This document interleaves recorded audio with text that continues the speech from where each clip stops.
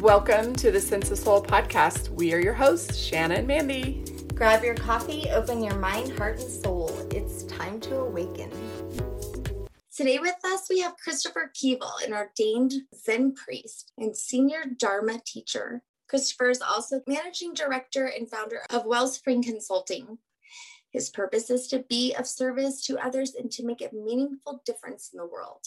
He's joining us today to talk about his book, Finding Zen in the Ordinary. It's an honest and thought-provoking spiritual insights drawn from day-to-day life experiences formed by the Zen tradition.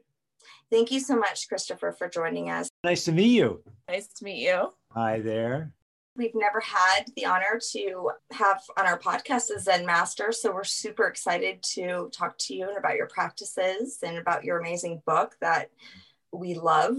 And I even liked a lot of your social media, how you put a lot of your Zen quotes up there. Mm-hmm. Zen quotes are such riddles. When I started reading your book, I was able to put on a different lens, a new pair of glasses for a moment. And I was able to be on that subway. And that, I always say there's a blessing and a lesson in everything. And I felt like I was the observer of these events that were going on. And I was able just to find the beauty through your words in each event that was happening. So that's just kind of how it came to me. And then realizing that that lens is something that I can keep on forever. And it's a choice to sit back and be the observer and see things that way. So I really enjoyed it. My intent was to try to make something that was really accessible. Yes. I've spent about 30 years practicing Zen, but it can become very esoteric or just for a small group of people. And it seemed to me it's valuable to share it in a way that people can really connect with. So that was my hope, that it would be a gift to all sorts of different sorts of people in sharing the book. God, I love that. Mandy, we should make one with bad words in it. Unfortunately, we really like bad words. The Zen priest. Well, a Zen priest, in my instance, I've taken a set of precepts, which are a commitment to in this practice, and they'll sound familiar. That's to not to kill or harm, to speak honestly, to not take anything that's not given to me. A series of ethical practices. I've studied and practiced in the Zen tradition for quite a long time. And so I had a recognition ceremony with the teacher I work with, and he has supported me in also doing teaching of Zen. And so that's really what it comes out of. It's really very much in the Zen tradition, but also in a direct relationship with a teacher who has also developed a lineage and a support. Thank you for sharing. What does Zen even mean? A lot of people don't know. The word comes from a Chinese word, Chan, spelled in English as C-H-A-N, which means sitting or to sit. And so it really relates to the practice of sitting in still meditation as being central to the practice of Zen. The word Zen was then, the Japanese picked up the tradition after several centuries of it starting to emerge in China. So the Japanese picked it up, and then the word Zen came from a different way of saying the same word. And it's made its way to our country, obviously, and has been here for now many, many decades. Is Thich Nhat Hanh considered a Zen master as well? He is. His lineage did develop through the Zen tradition in Vietnam. And so, yes, he would be considered in the Zen tradition. He's kind of the dude that got me into looking more into Zen stories, and I love how he tells them. He's so damn cute. I just love him, and I'm sending so much love and light to him in his old age. Yes. Oh, really? He did. He was kind of like the light that led me into many understandings about many things, and especially mindfulness. In my spiritual awakening, when I was having to actually Google, what does mindfulness mean? My therapist said I need some of this. So what is it? Shanna, were you thinking you were going to buy it at a store? Well, I thought, wait, mindfulness, mindful. What is being mindful? What is that? My mind's full. I can tell you that much. So what, why isn't it mindful less?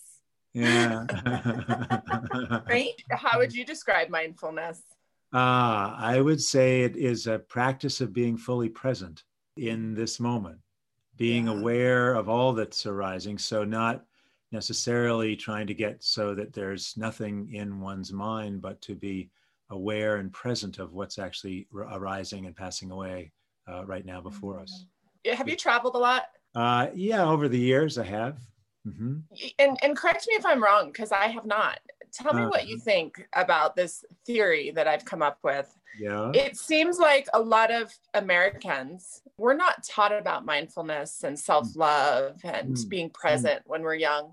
Mm-hmm. So a lot of times we have to go through pain, a lot of it, unfortunately, to come to a point where we awaken. And it seems like a lot of other cultures do teach this from, a young age. Yeah. And so they get it earlier. Now, I'm not saying they don't go through pain too, but I feel like they don't have to go through as much because this is implemented at a younger age. Do you see that?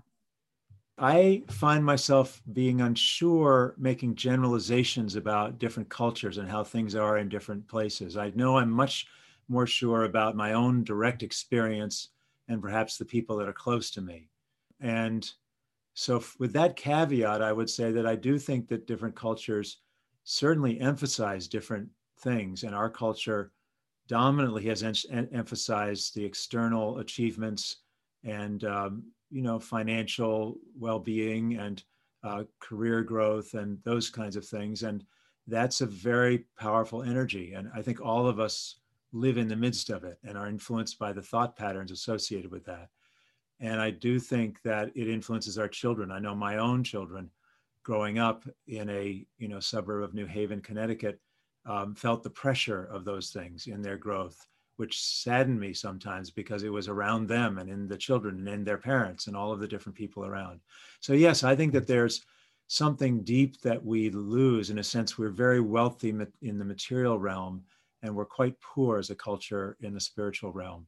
And so I think it does sometimes take a real concerted effort to engage in the spiritual dimension, to take it up, but to realize that there is wisdom available to us and through many different traditions. One of the wonderful things about our culture, however, is there's so much variation and access and acceptance. I mean, you can find so many different ways of engaging. It's not that there's a one right way that the whole country is bound up in and other ways are not available or shunned. So I think that we have a mix of great opportunity, but also a burden that we carry that we need to address. Yeah. Where was this shift in your life? What made you seek this? Was there pain? Was there a big aha moment? How'd you get here? I mean, there was pain and suffering, and I think, in no way unique to me, but in particular in my college years, I felt very adrift. I had no sense about what the purpose of my life was. Sort of, why am I here? Was this grinding question that I felt like I couldn't answer, and I didn't know what to do about it. I didn't feel that the spiritual traditions I had grown up in were very good at addressing that. And it was a slow process.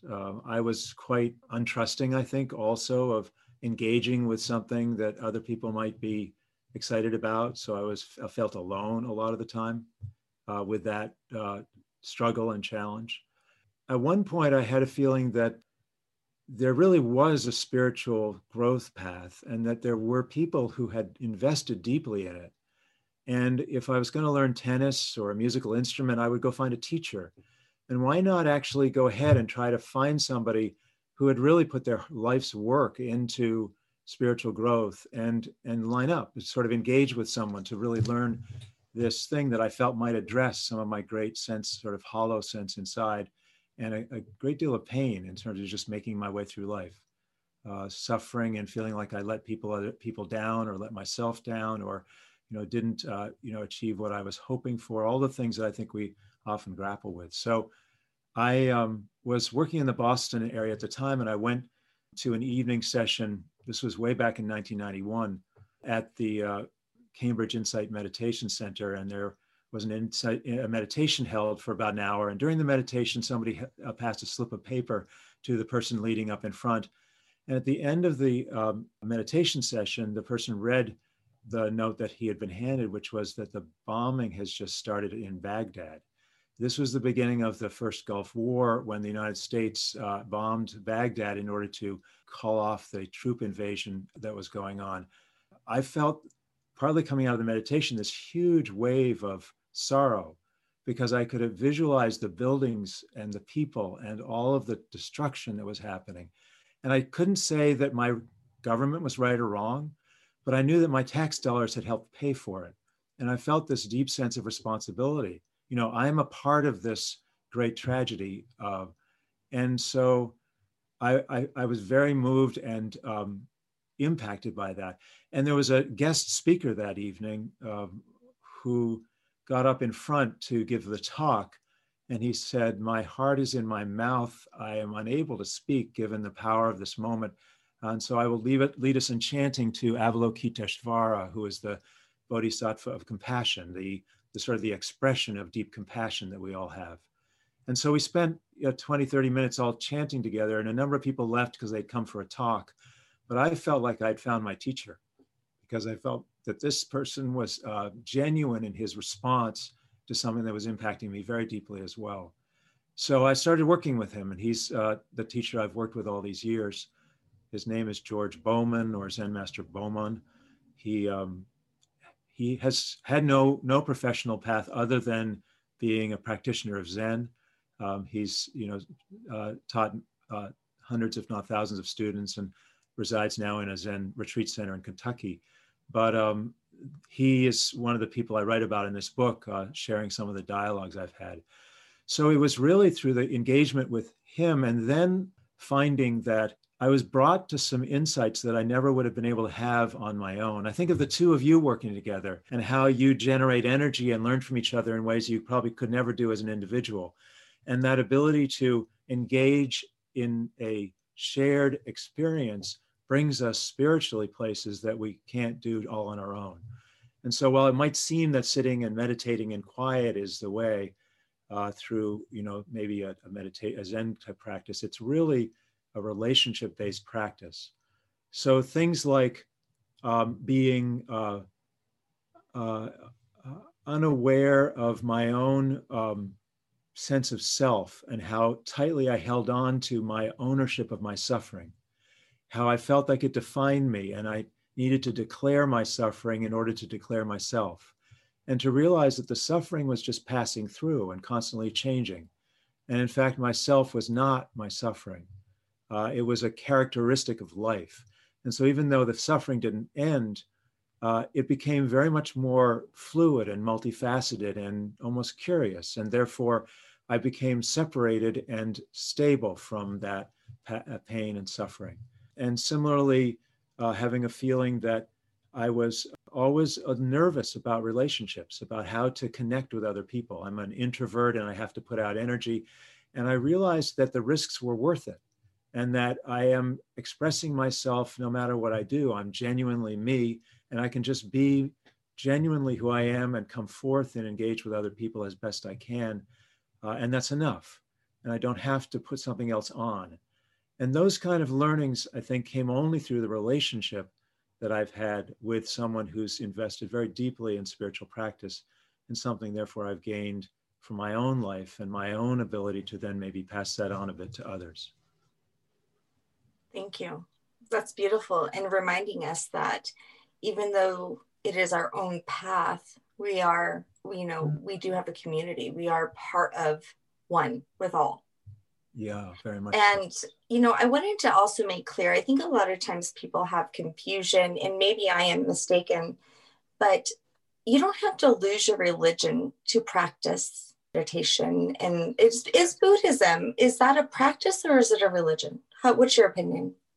Well, first of all, many of the Asian social engagements, which we call religions, are not such that they require you to not have another religion. So even if you practice Buddhism, you may also practice Shintoism, for instance, in Japan, and there's no conflict. Okay. In other words, there's not a sense of if you're doing this religion, you can't do that religion. Additionally, Zen, in large measure, is a practice. in the sense that it is very based in the reality of our present life and what we're doing right now on this podcast. And therefore, that's really what it's all about. And so there's no expectation that you have to believe certain things. It's really about observing things in your life and seeing how things work and how to learn to live more wholeheartedly and fully. And so from that perspective, there's no conflict, whether it's Jewish or Christian or Muslim or other approaches, or whether one's family engages in those practices. So there's no conflict there as well. It does have a long tradition and has characteristics that are similar to other religions. It has deep history, it has sacred texts.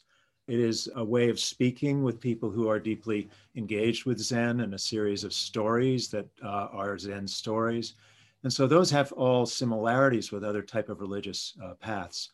But it does have differences from some of the religions we may be more familiar with in our American culture. I bring that up because you mentioned chanting of the Bodhisattva. And so, I remember the first time, I heard chanting, and I'm like, oh my gosh, every bit of my body, just the vibration frequency was so aligning with my soul and very deeply. Chanting of like Hinduism and some, sure. I don't even know what I'm chanting or listening to or what they're saying, yet my soul recognizes it. I love that.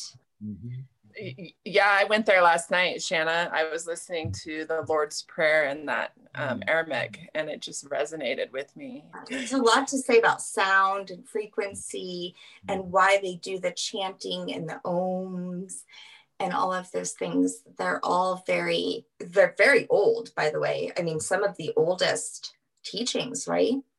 Yes. And many of the chants you get through Hinduism or Buddhism are grounded in Sanskrit. Mm-hmm. Sometimes the Sanskrit words come through, even though it may be chanted in a different language.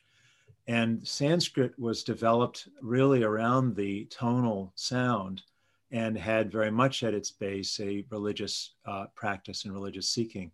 And so it actually is designed to stimulate vibrations that will support religious practice and seeking. So that's certainly a powerful dimension of chanting that comes through that source in the world.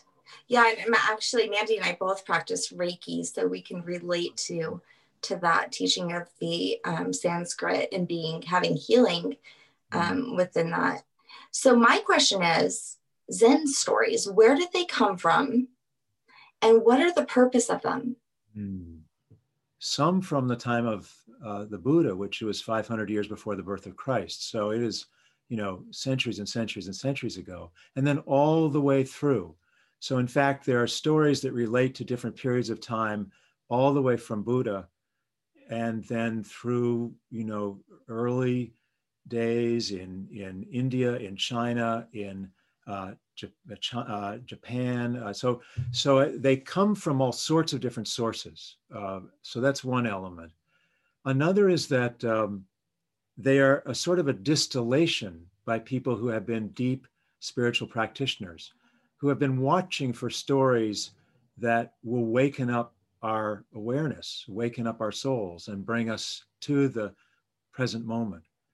And so they're used as devices. And you're right, I think early on, you were saying, maybe Mandy was saying how they seem confusing. And sometimes they can even seem frustrating or concerning. And sometimes it appears maybe it's a riddle, and you have to sort of figure out what's the answer behind the riddle. And the devices are actually intended to be engaged in meditation. And if one meditates and then ponders a story, what happens as you engage for a while in meditation is you start seeing the story emerge like a flower coming open. And you start to see that you can look at it from many different angles, and you can interpret it in the positive, you can interpret it in the negative, you can think about what experience does this relate to in my own life.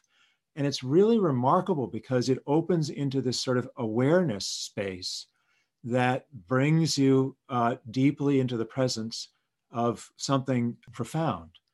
And the stories actually are designed sort of like, almost like a mechanical device, where if you open the lid, and move the lever and go past this object, you start to see down into it in this whole new area. I mean, they actually have inner workings to them, which is fascinating because they worked, I think, rather the same way for people in China 1,000 years ago as they work for us now. But they're not at all like an inspirational or a personal growth type story, which would then cause one to say, oh, I get that. That's really helpful to me. They actually invite one to work, to engage in something that isn't clear at face value, and to watch one's own inner process in engaging with something that doesn't have initial clarity. So they're an invitation for meditation, in fact. Wow. Yeah. So for any of our listeners who were to pick up your book, would you suggest this isn't a fast read? I did some drumming and listened to a meditation before I started reading your book, for the intention of, I have found that when I raise my vibration, then I can understand things better. I had one of my readers say that it was like thick fudge reading my book. You can eat a little bit and really yeah. Do you see that the Bible was full of Zen stories? Because, you know, some of the things that I've read in the Bible where I'm like, what are they talking about? And we had a rabbi on a few weeks ago where he talked about where a lot of the stories were just metaphors. Yeah. But we took them literally. Right, right. I think the Bible has been so amazing over all these centuries because it can be interpreted and engaged in so many ways. You know, there's whole traditions of, you know, Bible study or rabbinical study or all of the engagements in the stories and the sayings and what comes through the Bible. So yes, I think it's this many layered transmission and one can receive it and engage in it at a whole variety of different kind of wavelengths or levels. Chris, I think in your book, it was called Coming Home, was one of your stories. That's at the very end. Yeah. Mm-hmm. Mm-hmm. And I read that one like 7 or 8 times and I got something different every time I read it. Yeah. Yeah. Yeah. One of the things I noted was I shared this with many people before it actually came out and published. And I would track which one of the 48 pieces people liked. And everybody liked different ones.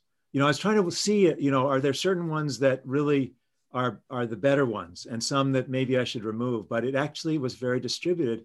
But at the same time, it wasn't like everybody liked everything equally. So it was very interesting. It was almost like different of these pieces were working differently with different people, which was fascinating to see. Well, and you want to know what else would be really interesting is then in like 6 months, if you had a group of people that committed to doing it again, I bet that it would be totally different for them that time because it's just whatever's resonating with your soul and whatever message the divine wants to give you. I think so. Yeah. Yeah. Do you have a favorite Zen story? That's a good question. I do, actually. It's about a girl growing up, and she has this boyhood friend who's a deep friend of hers. When they're about 7 years old, they vow with each other to get married.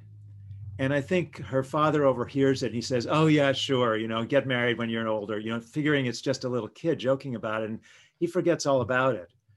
But they always feel like that's this commitment and bond between the two of them. So, excuse me, I'm getting a little emotional here. They grow up, and then when the girl is, I think, 16 or something, her father announces to her that he's arranged for her marriage, that he's found somebody in town, and this is a traditional Asian culture, so that's the appropriate approach. And she's deeply, deeply upset because she was always planning to marry her boyhood friend. So he is also deeply upset and is so sad. And he comes to say goodbye to her. And then he decides to leave the town because it's going to be so challenging for him. And he gets in a boat and heads down the river. And then he looks up and sees that girl running along beside the river. And it turns out it's his beloved. And so he pulls over and she comes in the boat and they go downstream and they go way downstream and then find a new life together. And I think they have a house and, you know, they're having a wonderful time together, and it's been a few years, but she keeps yearning for home, and she feels like she's left home and can't experience home because she's away. So she finally says to the man she's with, I guess, you know, her husband really, that she needs to go home. And she realizes it may be very difficult, but she has to do it. And he says, I will take you there. And so he goes back up the river with the boat, and they come to where her home is. And she stays in the boat, and he goes up to the house, and he meets her father coming out of the house and says to her, I have your daughter with me, figuring that father will have had deeply missed her. And the father says, that's very strange, because she's been in bed for the last few years, not waking up at all. And he's really completely surprised. And he says, what do you mean? She's been with me. And her father says, no, she's been in bed. And we haven't been able to wake her for these last 3 years.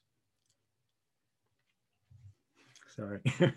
And then the girl has gotten up and is walking from the boat up to the house.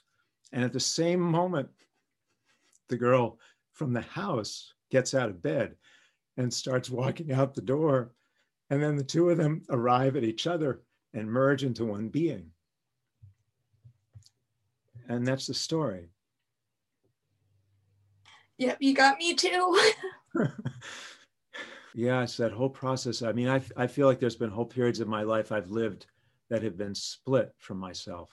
Yeah. Where I have this side here and that side there. And that process of reconciliation, how a big part of, I think, many of our lives that is, to find reconciliation, and almost that it opens and closes in life. It's almost like and there's different times when one gets split into different aspects of oneself and is looking for reconciliation and unity. Reminds me, my favorite chant is that coming home chant, to the here and now. Mm-hmm. I mean, I could just sit and chant that over and over and over, because not only does that remind you when you're actually saying it, but you start to feel it within you. Mm. I love chanting. So, Chris, how does one reconcile those split worlds? Oh, yeah. Well, in my experience, sometimes it's patience. Sometimes it's usually patience as a part. I think another is not resigning oneself to the splitness, and to continue to being open to new ways of engaging and seeing life, and deep compassion for oneself and for others, to recognize that sometimes I'm the most significant influence in my being split than anyone else, because I'm holding on to something that I believe I have to have, or unwilling to truly see another person and their needs and how I could serve them. So it's a process often of slow awakening to what's really going on in my life, and to own it, and to be unwilling to not live my life fully, to really be wholly there. So those things I think have been important for reconciling times when I feel that I've been split from myself. And so that's what Zen stories can help you do. They can help you in every area, bring you to these moments. And there's probably a Zen story for everything. Yeah, in a way. Or you can find everything in a Zen story too. See, there you go. And I want to know, is there a Zen story in a sesame bun? Yes, there is. Yeah. In fact, yeah, let's tell the listener why you asked that, Mandy. Yeah. Because before I even opened your book, I just saw a sesame bun, and I'm like, either he really likes buns or there's more to this. So why did you pick a sesame bun for the cover of your book? Yeah, well, the book is titled, as you know, Finding Zen in the Ordinary. And it has a website, findingzenintheordinary.com. And on that cover, on the homepage, it says to the left of the book, and I'll read this: a monk asked Yun Men is a Chinese Zen master. A monk asked Yun Men, what is the teaching that transcends the Buddha and patriarchs? What is the teaching that transcends the Buddha and patriarchs? And his answer was a sesame bun. I love the light humor that is often in Zen stories. Is that why the Buddha is always smiling and the laughing Buddha? Yeah, I'd say that there's a great sense of wonder that arises from being truly present in life. Also an awareness that our lives are short. You know, this is a remarkable opportunity and we only get so much time. And that sense of wonder and the sense is we only get so much time, I think leads to often a sense of deep appreciation for the opportunity to just be here with the two of you and to have a chance to share in each other's lives for a short while. And that I think brings often a smile because it's lovely to be able to do that. You know,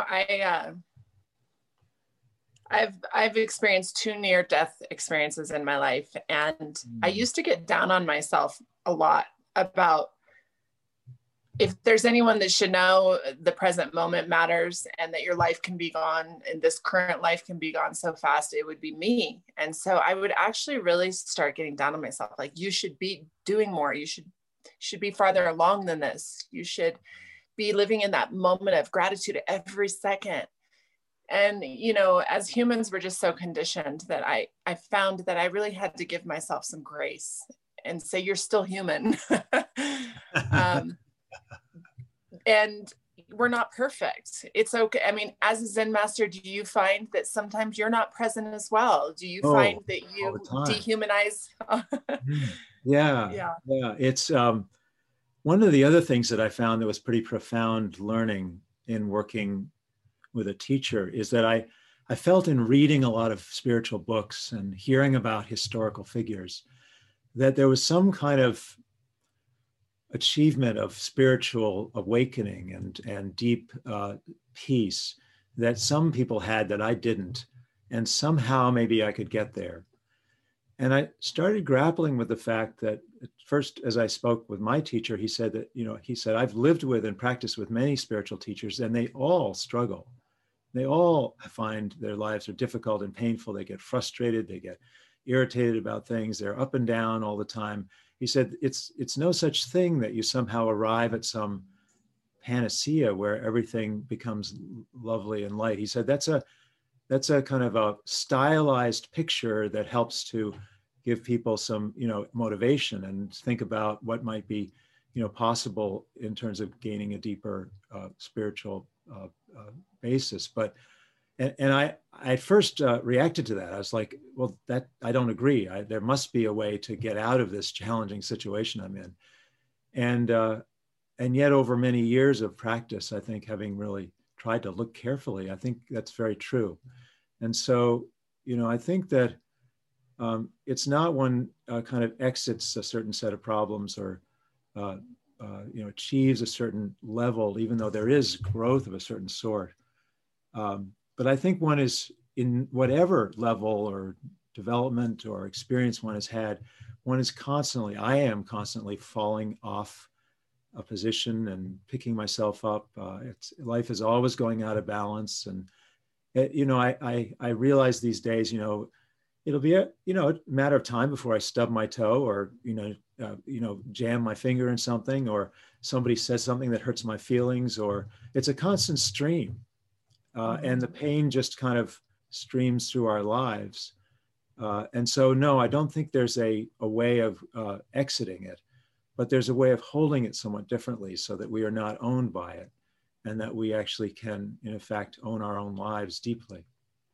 As a child and as a student, we think we're doing our most learning, but I have found in my practice that it is as a parent and as a teacher that I've learned more from my students and from my children. In reading the Zen stories, you're learning and you're growing and experiencing this expansion. But how is it on the other side as you writing them? Oh, well, the writing process of this book was wonderful and profound and challenging. I don't consider myself particularly a writer. I started to write quite a lot every day. Not a lot every day, but every day I was writing, so it became a lot. And then I also did a lot of reading about writing. I read about how to write, about other writers. One of the things that helped me was to read that writers, even great writers, struggle with writing. Writing is inherently a very difficult practice if one's trying to do it well. And in the writing, I found that I was able to work on giving voice to things that were profoundly important to me. And in large measure, the things that I was writing about just emerged, but then went through many, many cycles of editing. And so what you see in the book is 48 short pieces that seem very simple. That's the intent, that they would feel very simple. I started out, I think I wrote a 400-page book that was unpublishable because it had all sorts of personal things and things that wouldn't work. But it became sort of the ground of sort of early work. And then I think I went through 3 years or 2 years of editing my book after it had actually been written, to just continue polishing it. I had an editor go over it twice. And so it was also a process of trying to get it to a place where it could be received. And I had about 25 people read it and give me critiques and commentary. And all of that was to try to get it to a place so that when people would read it, it would actually act as a gift. And that it would actually act in a way to bring up spiritual experience rather than talk about spiritual experience. I wanted it to be a book that people had spiritual insight when they read it, not a book about how to have spiritual insight, which I think is the predominant form that most books about spirituality take. I really felt your love when you wrote those last pages, thanking all those people that helped you. I also felt your humbleness and your bravery. And I say bravery because a lot of people think asking for help is a weakness, but in asking all those people to help you. And I mean, you had a lot of people helping you edit it, and I loved your tribute. Yeah, it just touched me. I thought it was beautiful, and it was long. Like, you'll usually see a lot of book authors just put like a couple sentences in there, but I mean, you really went out of your way to make sure you didn't forget anyone that helped you along that journey, like your brother. And it was cool. It was cool. I have a question. It doesn't have to be poetic, right? It doesn't have to like be a haiku poem, but poems are very similar in some way because it almost seems poetic when you read it. Yeah, it's interesting. The book, as I wrote it, had a very poetic form, but it's in a funny way, it's not poetry. I don't know quite why, but I think anybody who is interested in poetry would say it's not poetry. There are some that are in stanzas, I guess, and I can't really speak to that. But it is poetic. And it's intended to make every word count so that every word holds a place, and it's not sort of throwing a lot of words at something to kind of create an impression, but it's taking each word and making every single word count. My God. You know, my dad used to have a lot of little jokes and of poems that his dad taught him, that probably his dad, there was this one, it was like, there once was a man from Gorham. He had a pair of pants and he tore them. He stooped and he laughed, for he felt quite a draft because he knew just where he had tore them. But he had like a lot of really wise ones too. I've never heard that before. Oh, he had some. I could have wrote a book just about his. Oh my God, your dad was so funny. I know. I love that guy. Some of them were super wise though too, and they had been passed down, one generation after another. You thought it didn't make sense until you said it so many times and you're like, oh, I get it. My grandmother used to say things to me growing up and it didn't make any sense to me at all. Like, the one that always stuck out to me is like, we all have our own bag of rocks. And I was just like, what does that even mean?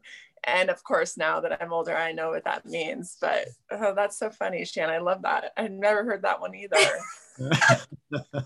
Can anyone do Zen? Is this a practice that anyone can do? Yeah, sure. Of course. Yeah. I mean, anybody. Would your book be a good start for someone who was curious about exploring Zen?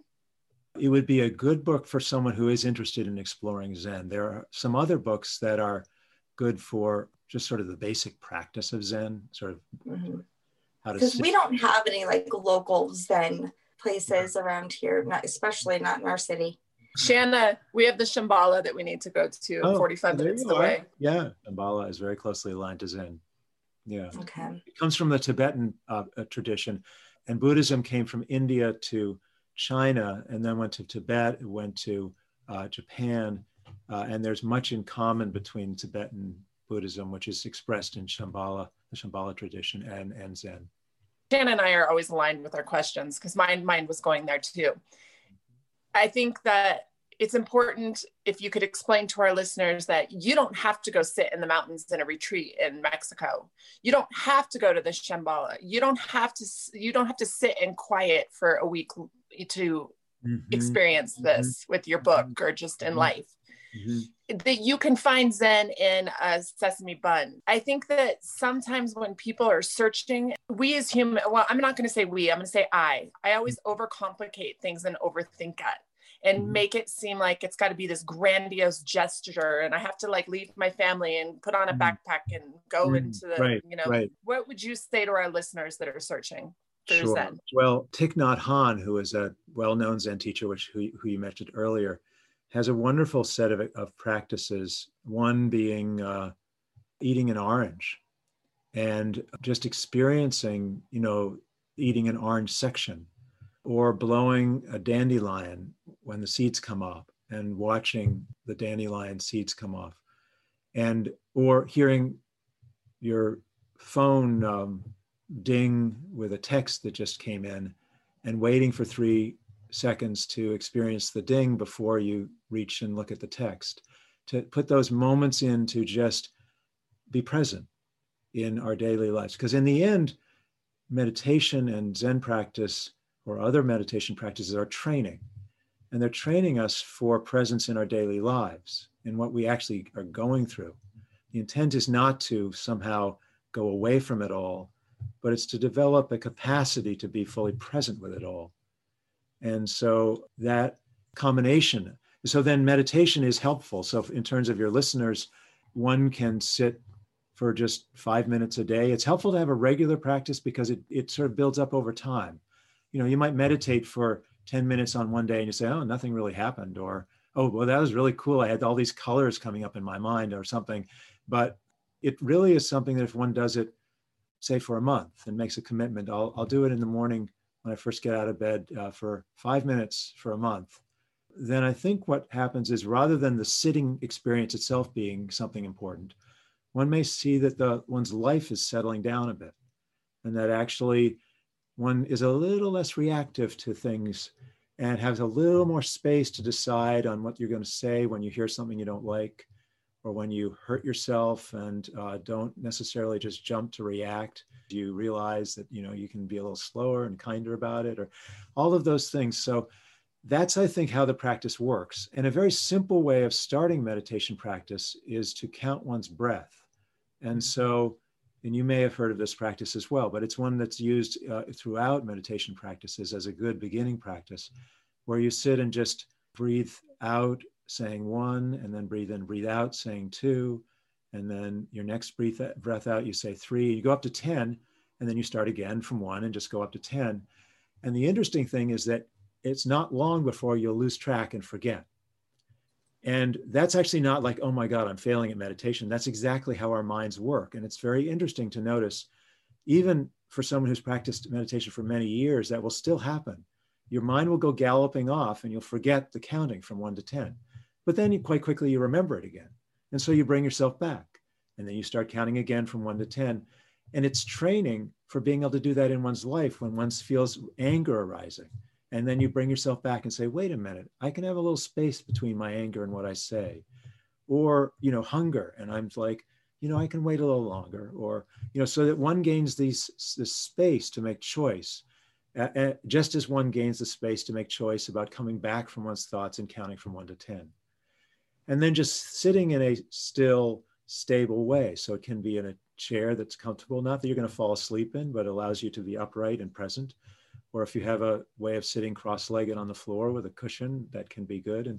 But finding a way to sit that's really stable and something that you don't feel like you have to keep shifting around. Because the more still one's body is, it encourages the mind to be very still as well. And by being still in the mind, one starts to notice who one is, what one's life is, and what's going on. Nothing ever stops. You just start seeing that everything is in constant motion and change. There's always little sounds, there's changes in the airflow.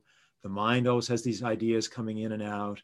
And one gets at peace with the fact that things are constantly in motion by getting that still and present. Not that one stops it all and one can kind of somehow wall everything out and have this entirely peaceful experience with nothing interposing. And so therefore, that practice of being present with all the changes in the still moment gains the practice of being present with the much more active aspects of one's life as well. Yeah. I remember I couldn't even brush my teeth without thinking about where that water came from. I mean, it was just, you're like noticing things you've never in your life noticed before in that space. There's so much. So much. And you know what? I love how fun it is. Like, I texted Shanna the other night and I was so excited because I've learned a new level to my meditation. And that is that water always enhances everything for me. If I'm in a bath or like in a hot tub and I'm meditating, it's like I literally, and I've had an outer body experience, and for real, and it's when I described to her the other night what happened to me, it was exactly the same as the outer body experience I had when I died from my asthma attack. I actually was able to achieve that in meditation. And I couldn't even feel my physical earthly body. It was amazing. So it's so fun because you learn new things that work for you. Yeah. And I think a lot of our listeners and people that I know, we're so judgy and we think there's a right and a wrong way. And yes. Do you ever read any of your pages on your social media? Because the book, holding the book, has some energy to it, but you really have like something with your voice that just captures. I have not done so yet. I have read it out loud for a few other people. You should do like a weekly, like Monday, read it, and then people meditate it on for the week, like a Zen book club. Really like that. That's really awesome. Yeah, I know you just, I'm sure, a lot of people have told you this, but, I know it's part of your practice, but you just have a very calming energy and voice, and your authenticity really comes through in your voice and your energy. Well, Mandy, I appreciate that. I don't hear myself obviously in the way that others do. So it's helpful to hear some feedback. Yeah. So thank you. Yeah. So we have a thing called Break That Shit Down on our podcast. I know it's a bad word again. And now it's time for Break That Shit Down. Well, I feel a very deep appreciation to you, to the person who's listening, because in this very curious way, through Mandy and Shauna and the podcast and you listening to it, we're connecting. We're connecting across space and time. I appreciate being received. And by receiving what I offer, I am given to. And so I wanted to express that appreciation to each of you who are engaging here. Thank you. Thank you so much for being with us. Thank you for your book. Appreciate it so much. I can't wait to share it with everybody. So it's Finding Zen in the Ordinary. There's a website, findingzenintheordinary.com. It's available on Amazon or other places where books are sold. There's an ebook as well as a book in paperback, and it would be a treat to me if other people find it of use and value. In terms of the nonprofit management consulting I do through our website, wellspringconsulting.net. Wellspring Consulting is the name of our firm, Wellspring Consulting, and it's at a .net location, so wellspringconsulting.net.